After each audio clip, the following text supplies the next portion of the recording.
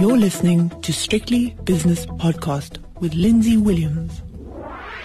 JSE has been open for just over an hour, so it's time for the opening with Nick Kunze from Sanlam Private Wealth. And Nick, last night we got to that sort of tipping point on the US markets where the S&P and the Nasdaq were down, and the Dow indeed, 2.5%-3% plus at one point, and then rallied back towards the close. Still closed quite sharply down, but not as bad as it could have been. And I think that last hour is actually more meaningful than the first few hours. Yeah, it is. Morning, Lindsay. No, that's exactly right. I mean, you normally want to see the last hour or 30 minutes of a trading session is you kind of get the real feel of the breath, as they call it, leading into the close. You know, do people run positions? Do they take advantage of the bottom out or the tops? And you normally get an idea. And I think, look, at its worst, the Dow Jones down by more than 900 points. It was a huge sell-off. And S&P as well at its worst was down almost 3%. So for me, it's quite, I think it set the tone that, you know, we finished quite a bit off the lows. I mean, you saw this morning the sort of not a massive follow through into Asia. And I think that kind of set the tone. And quite frankly, I was expecting the top 40 to be down, you know, maybe close to 1% or more. And we're not. So I do get the sense that there's also a little bit of sort of a wait and see mode the nearer we get to the US elections, our medium term budget, and of course quite a few tech stocks reporting this week too. Quite right. Let's have a look at the spot markets. The dollar rand is 16.21, the British pound against the rand 21.12, and the euro rand is 19.17 with the euro dollar 118.25, which is more or less flat, slightly weaker for the US dollar. And on the back of that, the gold price is 19.05, which is up a buck. Platinum is that correct? Down $37.880. No, there must be something wrong there. But anyway, you'll confirm. So the price, the price is correct, but from the close, it's up about 0.6%. Okay. Still solid though. Palladium, where's that? Yeah, also another solid session, up 0.6%. Currently trading at $2,383. West Texas is up 0.6% to $38.78 per barrel. Brent crude oil a couple of dollars higher than that at $40.72, which is up 0.2%. And last night in the United States, we saw the Dow Jones, S&P and Nasdaq all down quite sharply. The Dow Jones was down 2.3%, the S&P was down 1.9%, and the Nasdaq was down 1 2/3%. The futures markets this morning show the Nasdaq futures up by, what have we got here? S&P futures, let's start with that. Coming off their highs, only up 0.1% at the moment, and the Nasdaq futures are up 0.25%, so a nervous session coming up. What was headline news in your legendary morning meeting this morning, Nick, which you chair, of course? Trying our best to figure out where we go with so offshore, it's all about the earnings season and all about those COVID numbers. I mean, every single tweet or something about a vaccine or something else gets the market moving. So, yeah. You know, focus on Microsoft today. That's going to be the big data point offshore.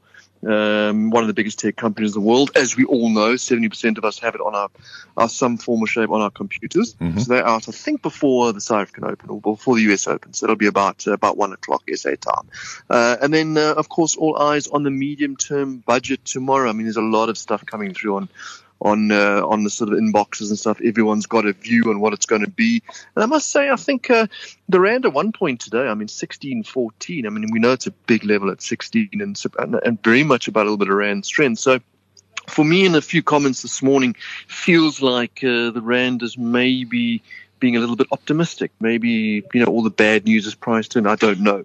As I say, I don't think anyone's ever got this rand dollar forecasting right, but I think quite strong. And if we look at, just incidentally caught my eye, is Turkish lira, all-time low, 3 days in a row. Gosh. So the rand, where it's trading at the moment exactly unchanged, I think is actually holding out quite well. So maybe we'll get some surprisingly good news from Mr. Mumbaweni tomorrow afternoon. Let's hope so. Stock Exchange News Service is pretty thin this morning. DRD Gold came out with an operating update. The share price barely changed, just slightly higher. And apart from that, what have we got? Absolutely nothing, Nick. So let's go to the movers on the JSE. What have you got to the upside? Let's start with that. Look, a card track bouncing back from a little bit of profit taking, but still 44.94, up 3% on the day. That's up near the recent highs. Naspers, that's the big one today. Naspers and Prosus up almost 2.4% in your part of the world in Amsterdam. So, I mean, if it wasn't for that particular counter, I think we'd be down a lot more, actually, quite frankly. And then smaller caps, City Lodge bouncing back 2%. MultiChoice has been on a charge, as we've spoken about once or twice, up another percent today, 140 almost. And then RMB, the loan bank, up 0.8%. That's on the upside. On the downside, mixed bag, no real trend. Wilson Bailey down 3.32%, Sogo Sun down 3.5%. Got Discovery 2.5% weaker.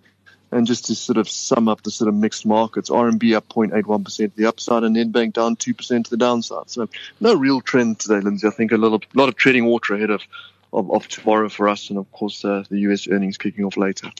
Yeah, on my screen, which is delayed, of course, Cartrack up 3.2%, Naspers and Prosus both doing well, up 2.75%, slightly delayed, of course, slightly off those numbers. MC Group, which you've been a fan of, nearly 1% higher, just below 140. Tiger Brands coming in with a 0.8% gain. On the downside, Discovery down 2.7%, Anglo Platinum down 2.33%, South 32 a 2.25% loser, and Nedcor down 2.25% as well. So we're looking forward this afternoon to more tweets, more speculation on the US election, and also US earnings season. Simple as that.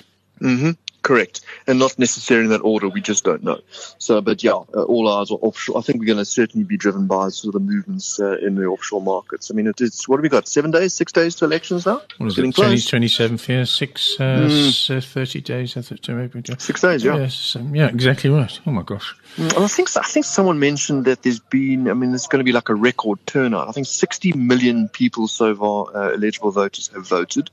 And I saw the reference. It was something like 1908 or something was the last record held by turnout. And I think they're looking to beat that. So this actually is quite the closer you get, the more it is. Yeah, excellent. Okay, we'll speak again with David Shapiro this evening for the 5 o'clock Shadow incorporating the IG Tuesday trade. Nick Kunze is from Sanlam Private Wealth, and that was the opening.